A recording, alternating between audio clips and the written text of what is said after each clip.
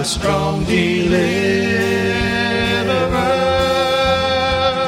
You are the everlasting God, the everlasting God. You do not faint, you won't grow weary. You're the defender of the weak. You comfort those in need. You lift us up on wings like eagles. Strength arises, we wait upon the Lord. We will wait upon the Lord. We will wait upon the Lord. Strength arises, we wait upon the Lord. We will wait upon the Lord. We will wait upon the Lord. Our God, our reign forever. Our hope, our strong deliverer. You're the everlasting God, the everlasting God. You do not faint, you won't grow weary. You're the defender of the weak.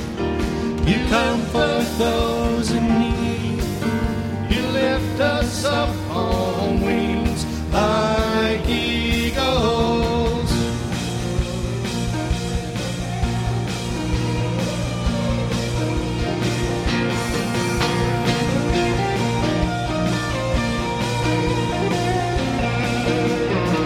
Our God, you reign forever. Our hope, our strong deliverer. You are the everlasting God, the everlasting God.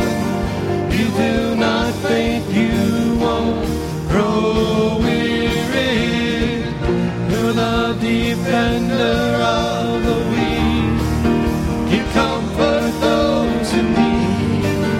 You lift us up on wings like eagles.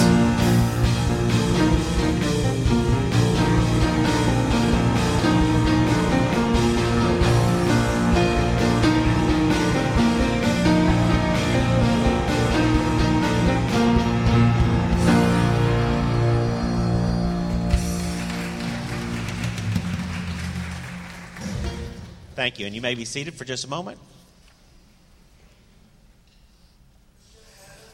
This guy keeps texting me and get bigger.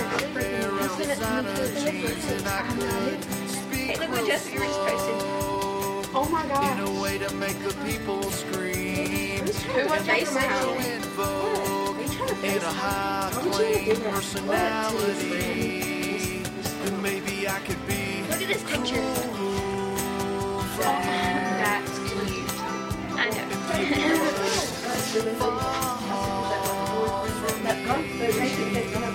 And they would love me for all the things that they see. And not the core of my Hey guys, what are y'all doing? Look what that girl posted on Facebook. Oh my goodness, look at all this stuff. What are you on, Twitter? Look at this picture. Oh, that's totally inappropriate. Oh my goodness. Look what she posted. I thought they were supposed to be friends. That's pretty mean. Some people you just can't trust them. You can't. Well guys, guess what? We've got a conference coming up at our church called Almost a Teenager, and it's going to be awesome. And we're going to be talking to you guys about Twitter and Facebook and MySpace and all your cell phones and iPads. We're going to talk about that and how it affects your lives. And I hope you'll come and bring your parents. Can you tweet me those days? I'll tweet you those days.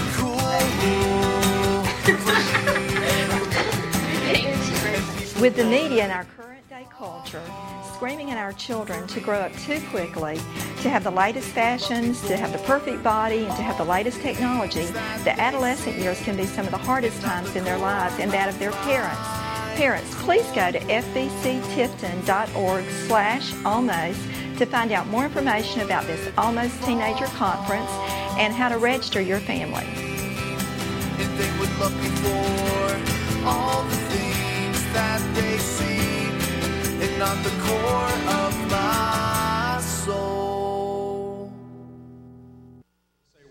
the Almost a Teenager Conference as well, February 24th, 25th. A lot of folks have asked, why are you doing a conference like this? And I hope you had an opportunity to read my Beacon article this past week. We kind of explained the void in the lives of a lot of our young people, grades 4 through 7, as they're growing up, and all the things that are happening in their bodies and in their minds, and how parents and children can't always figure out what each other is doing and where they're coming from. This conference will help explain a lot of those changes and help your students understand that and build a strong foundation that will keep them pure in mind and body. So I hope you're thinking about doing that if you have a student. I even had somebody in my church who said, I work with young people, and I don't figure them out. I don't know what's going on. Can I come? And I said, absolutely. Anybody who wants to understand those adolescent years a little better. We have an expert coming in, Dr. Alan Jackson from New Orleans Seminary, who'll be leading some conferences, and we have others in our church and in our community who'll be filling in some of the gaps. So it'd be great. Hope you can come. Also, we have some families who probably can't afford it. So if you want to sponsor a family or two, please consider doing that. Reed, come welcome us. Good morning. Hi, welcome to First Baptist Tipton. We are so excited that you're here. If this today is your very first day here, we love it when we have first-time guests. So in the next few moments, if you will remain seated, our church members will stand up and come and greet you, and the ushers will bring you something to fill out and return to us. So members, stand and rise with us, and visitors, stay seated. Hi, I'm Wayne Whittle, disciple of Jesus Christ, member of First Baptist Church here in Tifton, Georgia, and we'd love to have you come join us this morning. I encourage you to come be with us on Sunday morning. Brother, I'd submit to you that there are 3 components to our relationship with God the Father through Jesus Christ, His Son. The first is worship. It says in the Bible that Jesus was a churchgoer. Do you know that? In Luke chapter 4, verse 16, he says, he went to Nazareth where he had been brought up, and on the Sabbath day he went into the synagogue, as was his custom. If Jesus saw it fit to come to church, maybe we should too, make it a matter of importance. The second component is discipleship. After all, it wasn't Jesus and the 12 dudes, it was Jesus and the 12 disciples. Remember the familiar verse, Matthew 28:19? He said, therefore go and make disciples. There's nothing like being in a small group discussion like Sunday school class where you're sharing with one another, praying for one another. There's one thing we all have in common, and that's challenges or problems. The third component is service. You know, the moment that you get saved, God equips you as a believer with spiritual gifts, all to provide ministry, to edify Him. So if you're missing either one of those, worship, discipleship, or service, I'd submit to you that you're not living up to that abundant life that Jesus promises. We'd love to have you come join us. Visit our website at fbctipton.org or give us a call. We've got someone standing by. If you need prayer or if you'd like more information, it's 382-6063. We hope to see you Sunday. We got a chair waiting on you.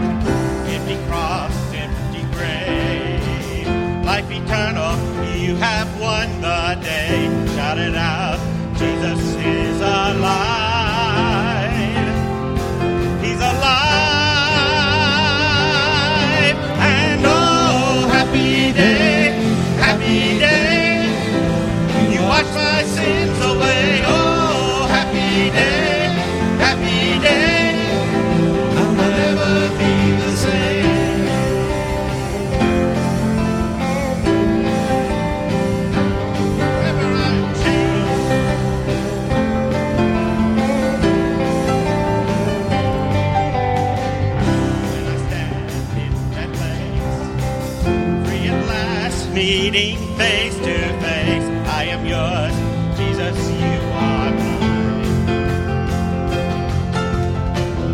In this joy, perfect peace, earthly pain finally will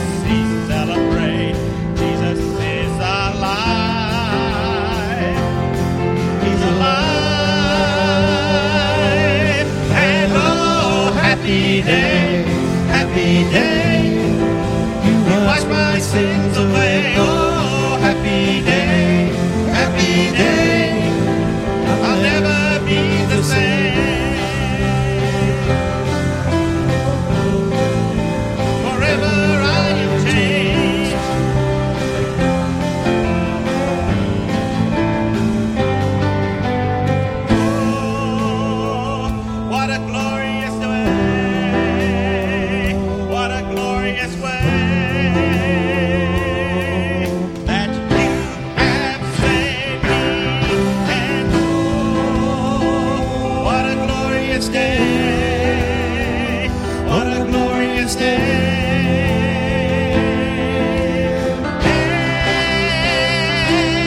And oh, happy day, happy day.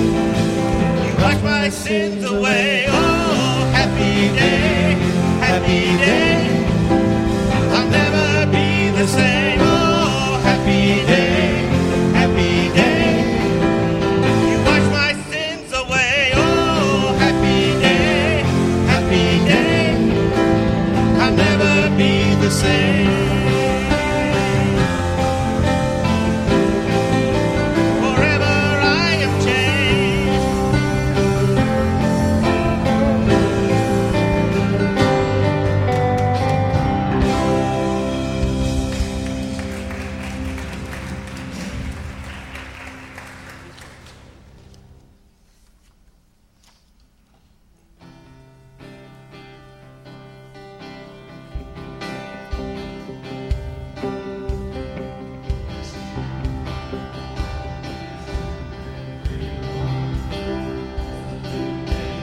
Has come. Jesus saves. Mercy triumphs at the cross. Love has come to rescue us. Jesus saves. Hope is here. What a joyful noise we'll make as we join in heaven's song to let all the world know that Jesus saves. Raise a shout to let all the world know that Jesus saves. Free at last, every debt has been repaid. Broken hearts can be remade. Jesus saves. Sing above the storms of life. Sing it through the darkest night. Jesus saves. Free at last, what a joyful noise we'll make as we join with heaven's song to let all the world know that Jesus saves.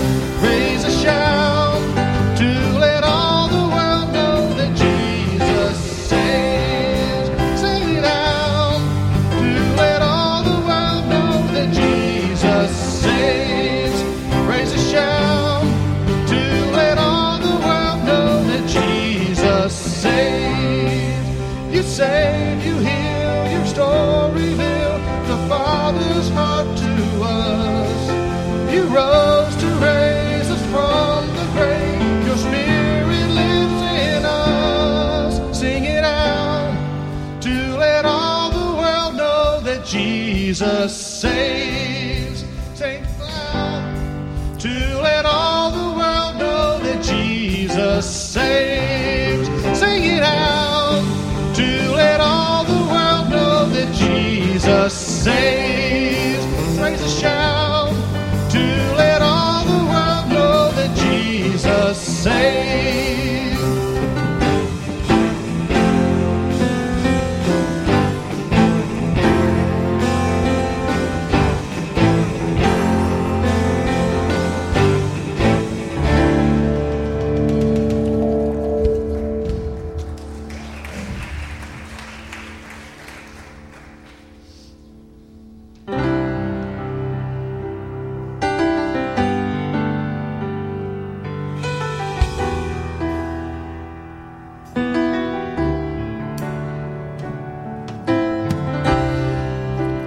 Everyone needs compassion, love that's never failing.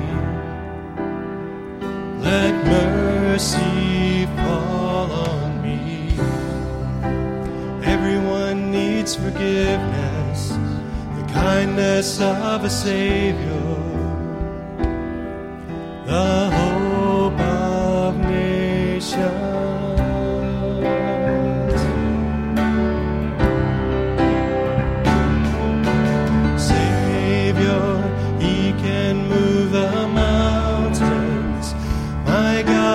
Mighty to save, He is mighty to save.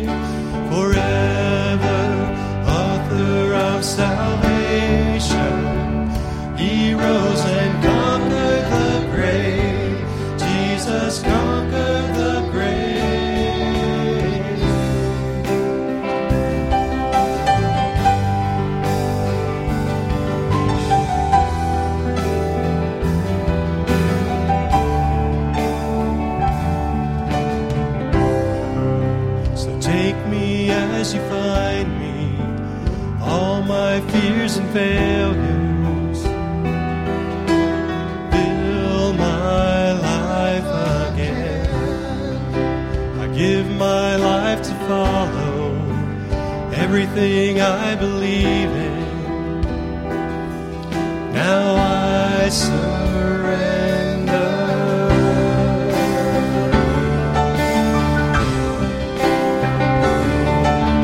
Savior, He can move the mountains.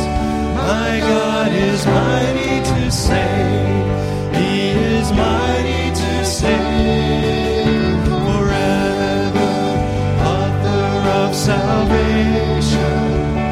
He rose and conquered the grave. Jesus conquered the grave. Shine your light and let the whole world see. We're singing for the glory of the risen King. Jesus, shine your light and let the whole world see. We're singing for the glory of the risen King. Savior, He can move the mountains. My God is mighty to save. He is mighty to save. Forever, author of salvation. He rose and conquered the grave. Jesus conquered the grave. Savior, He can move the mountains. My God is mighty to save. He is mighty to save. Forever, author of salvation. He rose and conquered the grave. Jesus conquered the grave. Shine your light and let the whole world see. We're singing for the glory of the risen King. Jesus, shine your light and let the whole world see. We're singing for the glory of the risen King.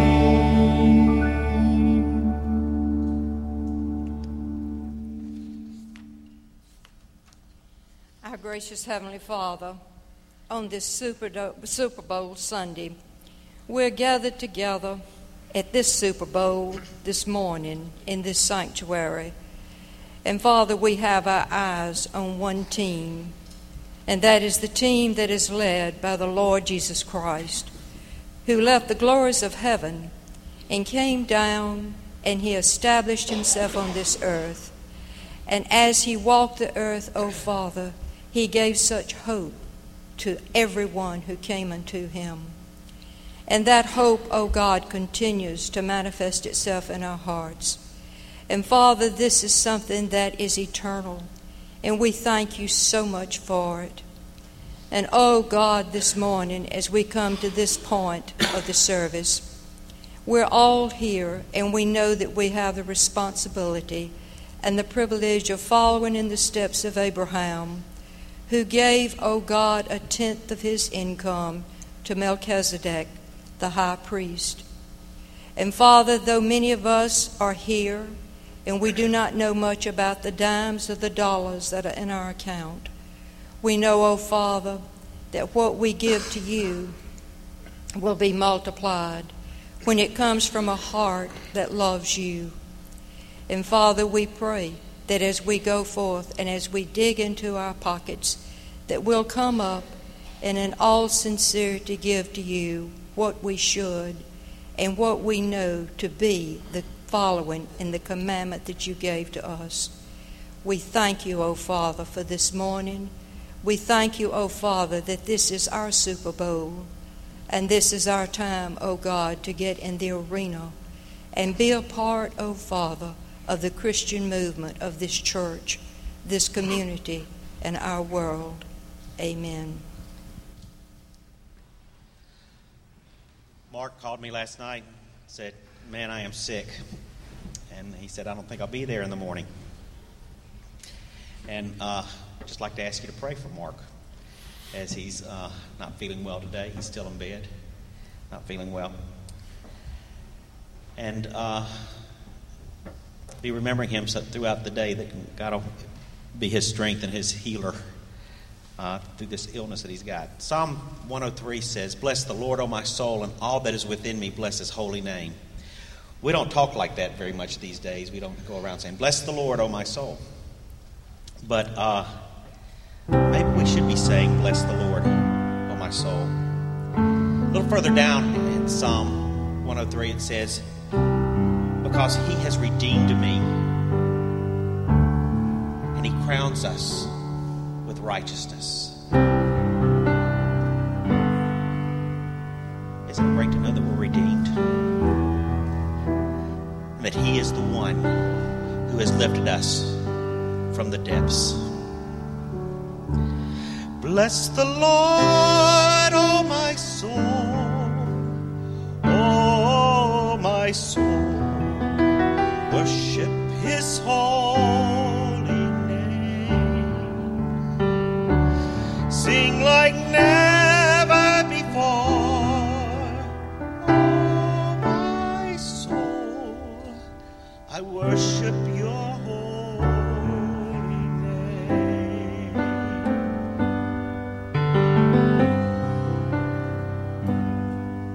The sun comes up, it's a new day dawning. It's time to sing your song again. Whatever may pass and whatever lies before me, let me be singing when the evening comes.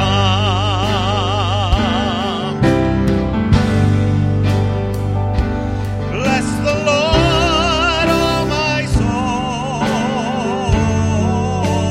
soul, worship his holy name. Sing like never before, oh my soul, I worship your holy name.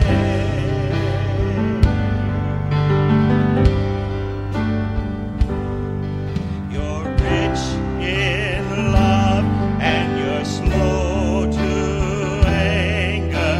Your name is great and your heart is kind.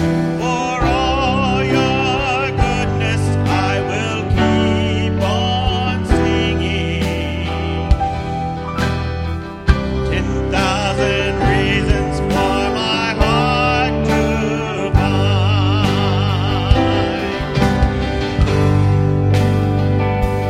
Bless the Lord, oh my soul, worship his holy name. Sing like never before, oh my soul, I worship your holy name.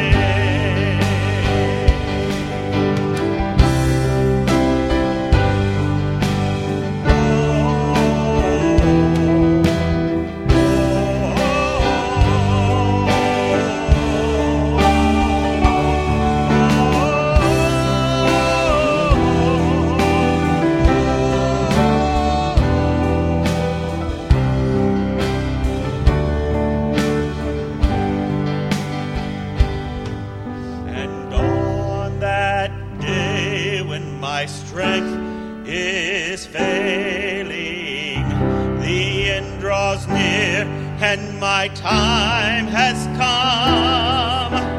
Still my soul will sing your praise unending. 10,000 years and then forevermore.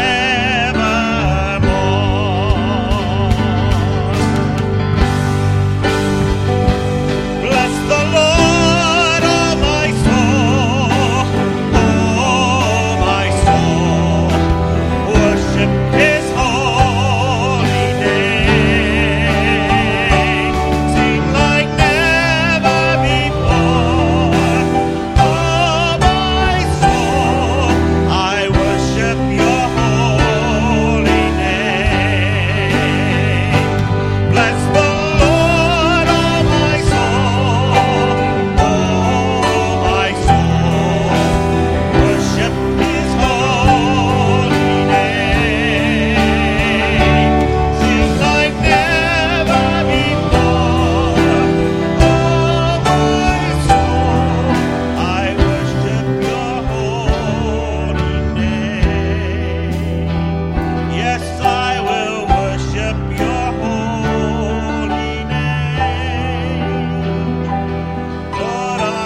worship your holy name.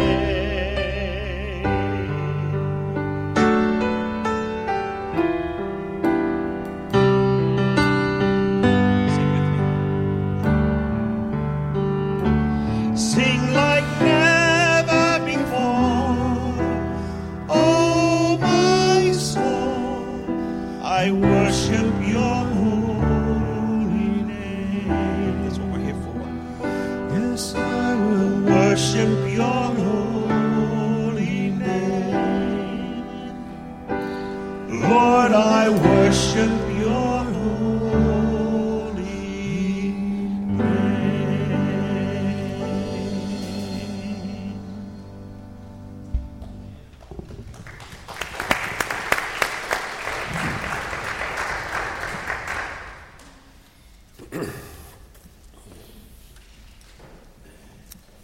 Thank you, guys.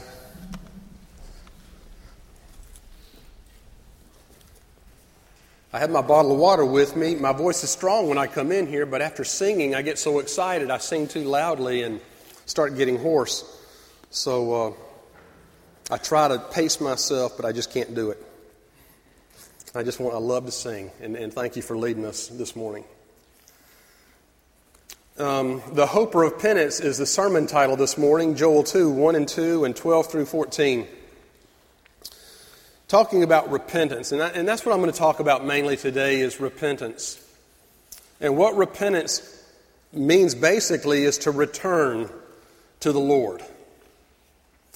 Return to the Lord. I've talked to several children this past week about making professions of faith and joining the church, and I asked them, do you know what repent means? And a lot of children don't know. And then kind of explain it like this. I said, have you ever had somebody say, I'm sorry? And then they turn around and do the same thing again. And then they say, sorry, and do it again. And sorry, do it again. And they just keep doing it over and over. And the sorry they say doesn't really carry any weight or have any meaning, does it? But to repent means to be so sorry for your sins that you literally turn away from them and walk in a new direction, 180 degrees from where you were previously walking. So we're talking about repentance, and repentance means to return to the Lord. It means to turn away from the sin toward which you're walking and walk instead toward God. It's not too late to do that. If you're here this morning, if you're watching by television, I hope that you'll think about repentance today in those areas in your life for which you need to repent, for which you have been saying, I'm sorry to God for so many years you can't keep track of it anymore.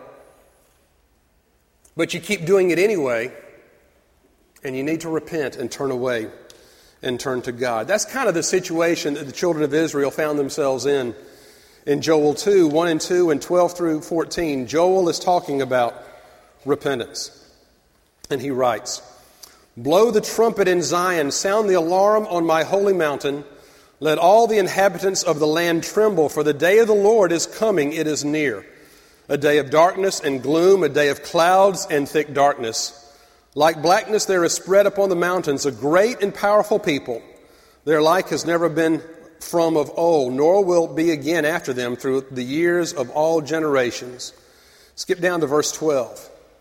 Yet even now, says the Lord, return to me with all your heart, with fasting, with weeping, and with mourning. Listen to this. And rend your hearts and not your garments.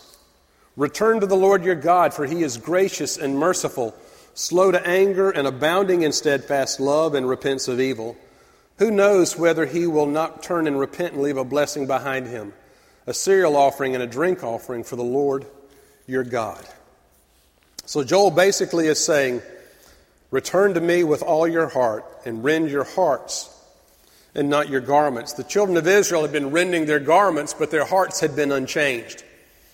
And Joel is saying it's time, folks, for the change to happen on the inside and not just on the superficial exterior. Let's pray. Father, as we gather here, there are those areas in our lives that we need to repent of and leave behind. And we thank you that we're already forgiven, and perhaps we take that forgiveness for granted sometimes and repeat things over and over again that we know you're that you have commanded us not to do. It's displeasing in your sight. Father, bring those things to mind and let true repentance take place here in this house. And if there's anyone here that does not have you in their heart as Lord and Savior, let that be the decision they make today, to repent of their sins and ask you to save them. In Jesus' name we pray. Amen. The hope of repentance, Joel 2, 1 and 2, and 12 and 14.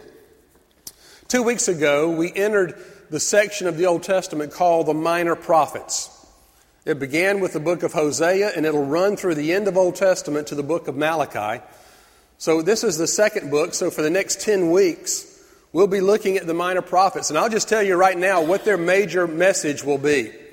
Their message is going to be about repentance, because they are preaching to the children of Israel that have left God. They are no longer as close to Him as they used to be. They have allowed foreign idols to come in, and they have committed idolatry.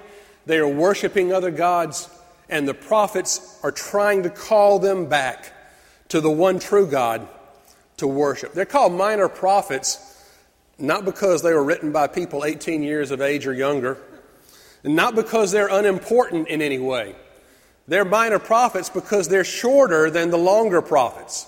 Isaiah, Jeremiah, Ezekiel, Daniel are longer books of the Old Testament, but these are all about 11 chapters or less, 11 or 12 chapters or less. So that's the only reason they're called minor prophets. They still carry a major message, and that's what we want to get across today. Let's look specifically at the book of Joel. Joel is calling the children of Israel back to the relationship they had with God. You remember that relationship. I've talked about the covenant in the Old Testament several times. The covenant was that relationship that God forged with the children of Israel through Abraham. He chose them to be His people, and He was going to be their God.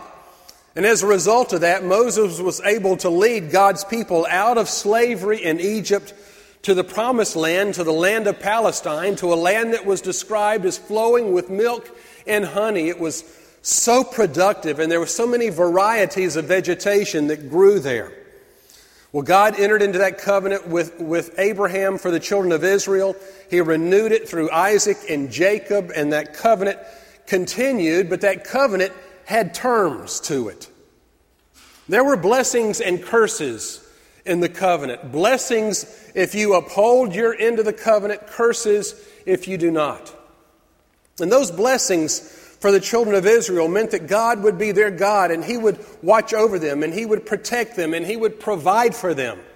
And look how He did that through their wanderings in the wilderness with the fire and the pillar and the cloud at night, and the manna and the water that He provided regularly as they needed it. And as they moved into the promised land, how He provided for them and helped them conquer and take over that land that He had designated for them.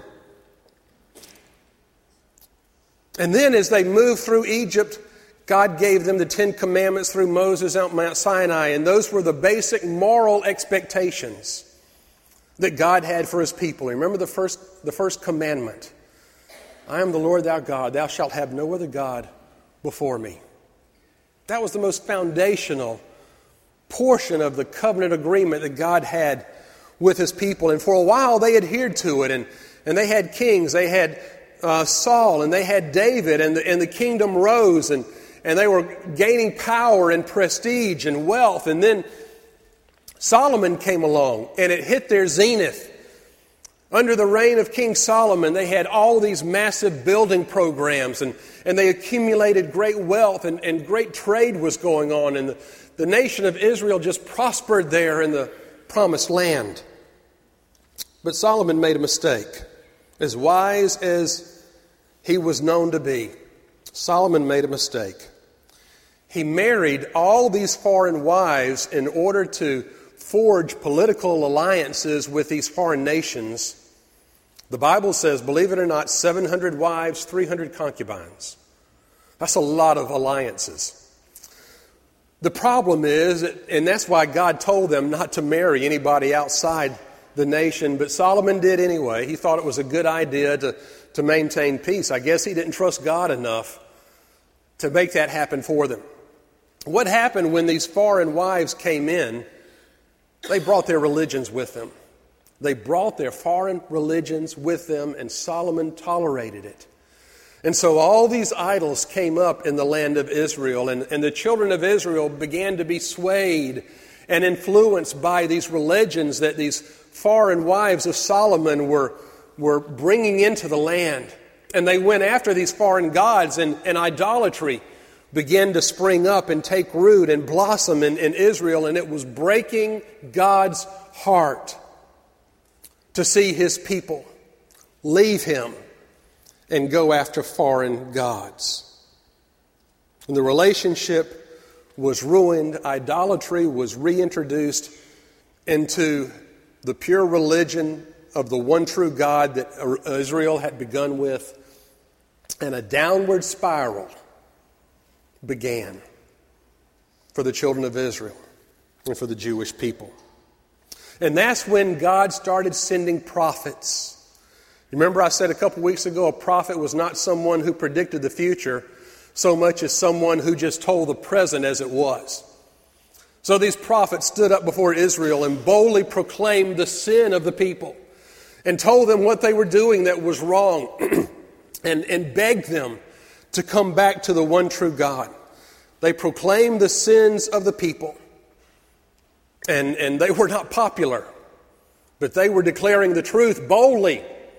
And the people had to listen, and their messages were written down and preserved for us in the Scriptures. And just a couple of them. Jeremiah 24:7. I want you to see the pattern that comes through all these. Jeremiah 24:7. I will give them a heart to know that I am the Lord, and they shall be my people, and I will be their God, for they shall return to me with their whole heart. In other words, they have left God, they have gone after other gods, other idols, and God is asking them, telling them to return to Him with their whole heart. Hosea 6:1. Come, let us return to the Lord, for he has torn that He may heal us. He has stricken, He will bind us up. Malachi 3:7. We haven't gotten to Malachi yet, but this is what it says. From the days of your fathers you have turned aside from my statutes and have not kept them. Return to me, and I will return to you, says the Lord of hosts. So in other words, the message over and over again in the prophets is that of returning to God. And remember I said returning was repenting. Repenting of our sins is turning from them and returning to God. Associate repenting and turning in your mind when it comes to your faith. Turning, repenting of your sins, turning toward God. The specific occasion of Joel's message, he relates in the first verses of the opening chapter. This is what he says in verse 4 of chapter 1. What the cutting locust left, the swarming locust has eaten. What the swarming locust left, the hopping locust has eaten. What the hopping locust left, the destroying locust has eaten. So apparently, a horde of locusts has come through the land, cutting, swarming, hopping, destroying. And I don't know if you've ever, it's like grasshoppers. I don't know if you've ever seen a horde of locusts. I've seen pictures of what they can do and what they did in Israel. It's like a fire basically sweeping through the land. There is absolutely no vegetation that is left behind. The only difference between a horde of locusts and fire is that there are no ashes left. They consume everything. And so the children of Israel, it says, be confounded, verse 11, O tillers of the soil, wail, O vine dressers, for the wheat and the barley, the harvest of the field, has perished. The vine withers, the fig tree languishes, pomegranate, palm, apple, all the trees of the field are withered, and gladness fails in the sons of men. So, this horde of locusts has come through. Everything that they have planted right before harvest has been devastated, and it is gone. And what Joel is reminding the people, he is pointing to that horde of locusts, and he is saying, this has happened, children of Israel, because you have forgotten God. You have neglected the statutes and the commandments that He has given you, and you have gone after other gods. And basically, Joel was reminding them that physical disaster usually accompanies moral disintegration. Let me say that again. Physical disaster usually accompanies moral disintegration. When something goes wrong on the inside, it's usually reflected on the outside. Because we're all part of God's creation. And when we are morally bankrupt on the inside, it's reflected by how we treat our environment. And here Joel is saying these locusts came through Israel because you have neglected God. This is His punishment. This is His judgment upon you. Return to God before it's too late. The same thing happens in our lives. Our relationship with God impacts our surroundings, how we treat people, how we treat things. It affects our environment. The same God who rules our souls also rules the world. And the two, what's on the inside and what's on the outside, are interrelated. They come together. Let me try to give you an example of what I'm talking about. Have you ever seen pictures of like where a drug addict lives? It's not very pretty, is it? The place is a wreck because they don't care about anything on the outside. All they care about is the next fix, the next high, the next opportunity. And so their surroundings reflect the devastation that's going on inside them.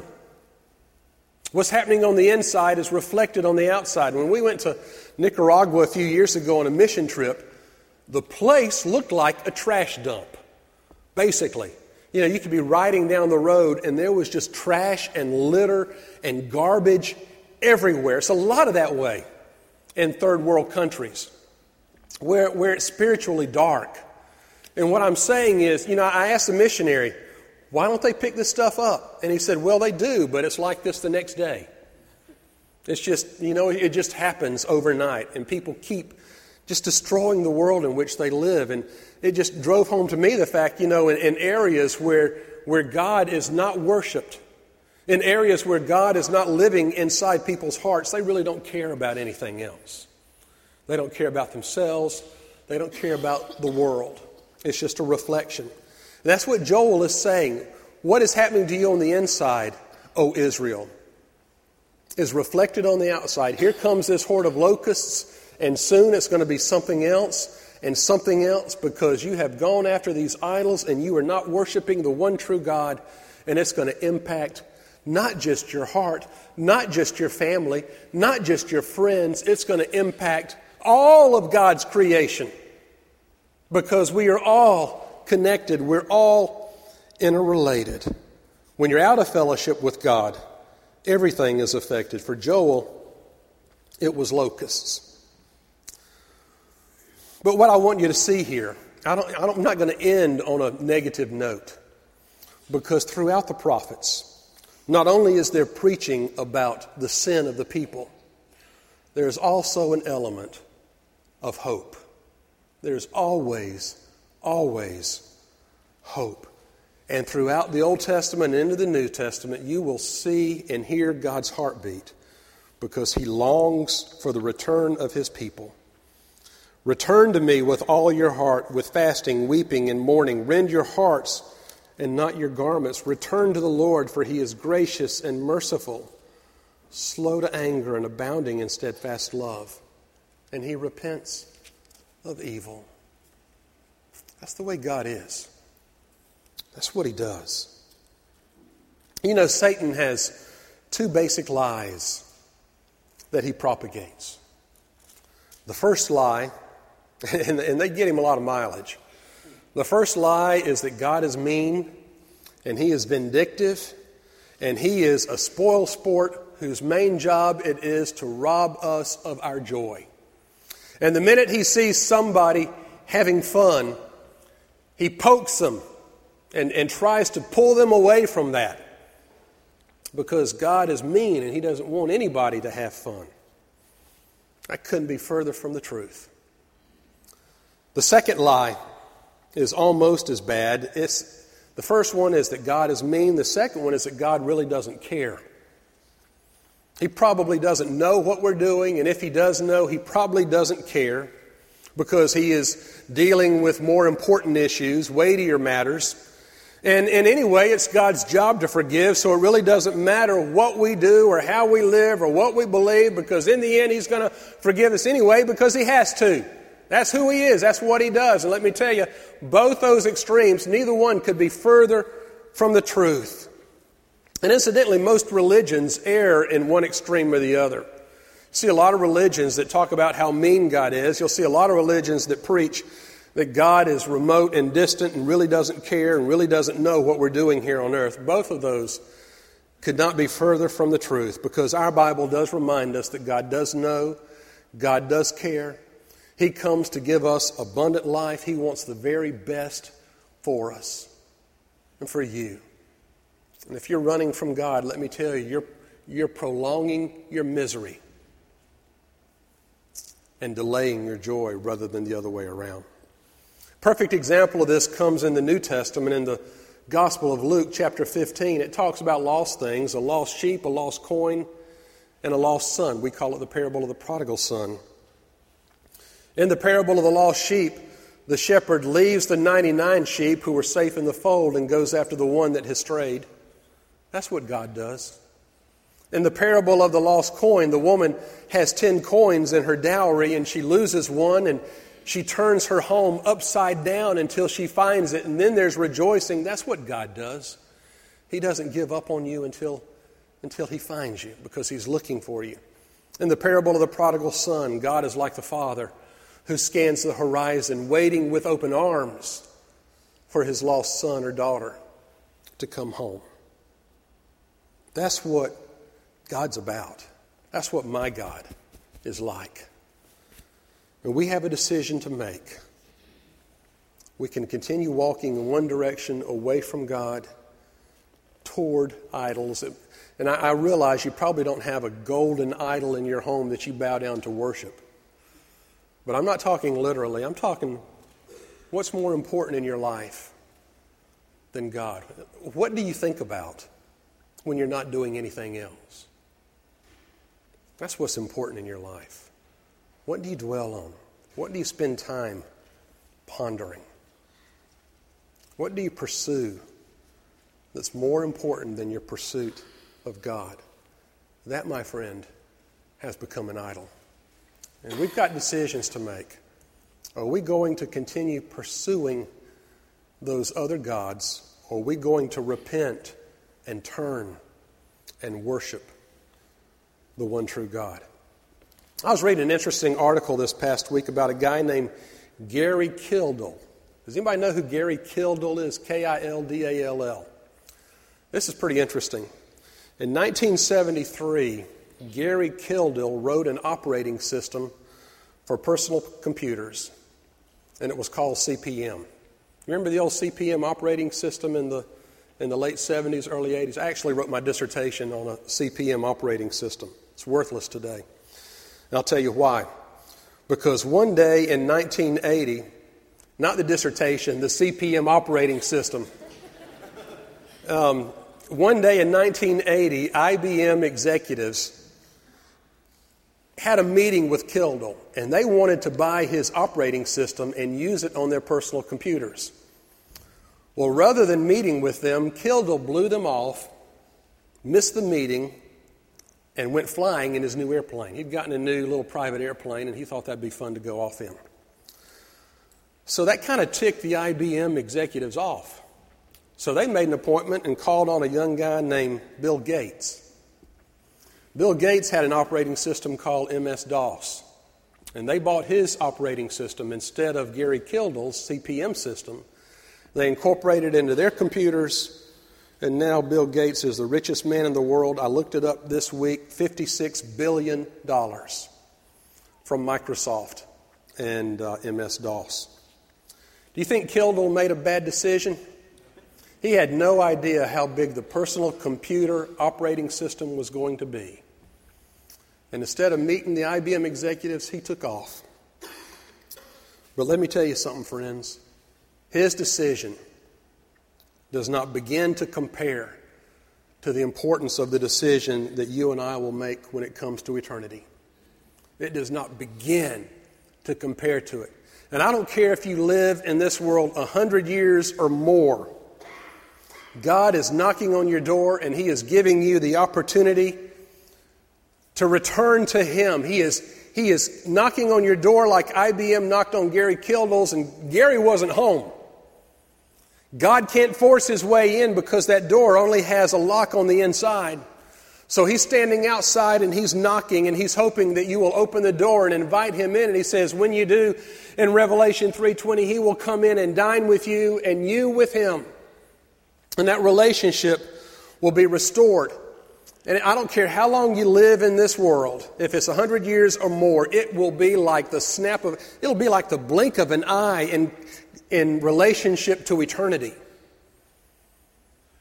In relationship to eternity, 100 years, think about it, is just a dot on a line that goes to infinity. And how we live and the decisions we make in this particular point will affect us forever and ever and ever. So I'm begging you, I'm pleading with you. Like the prophet Joel, I am telling you that we are sinners and that we are destined to eternity apart from God unless we repent of our sin and turn away from our wicked ways and return to the one true God. Confess Him as Lord and Savior and invite Him into our hearts to cleanse and forgive us of our sins and be our Lord and Savior. He's offered you that opportunity today, right now. If you need to invite Jesus into your heart, if you need to rededicate your life, whatever decision you have to make, choose wisely, because it will affect you forever and ever. Amen. Shall we pray? Father, as we come to this point of decision, You have given us one more opportunity in this world to repent of our sins and turn to You.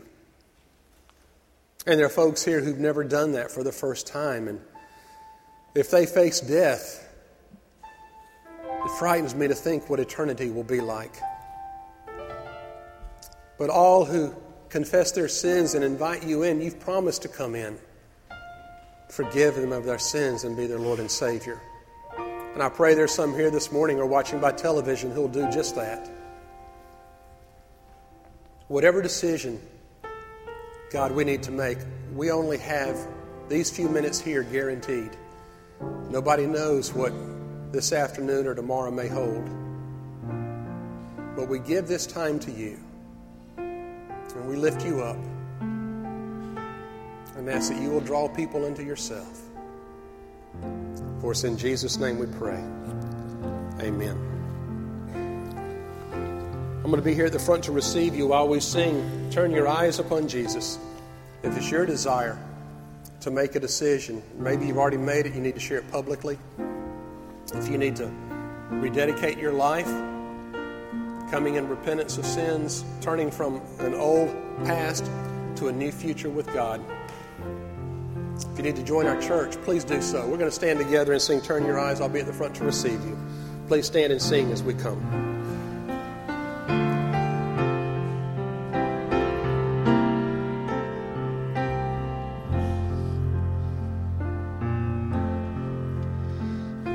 Soul, are you weary and troubled? No light in the darkness you see.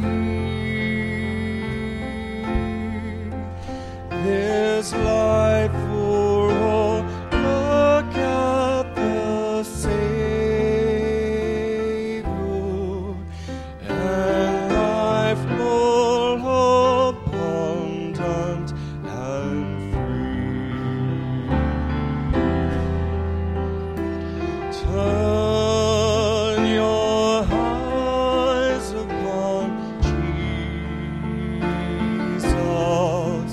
Look fully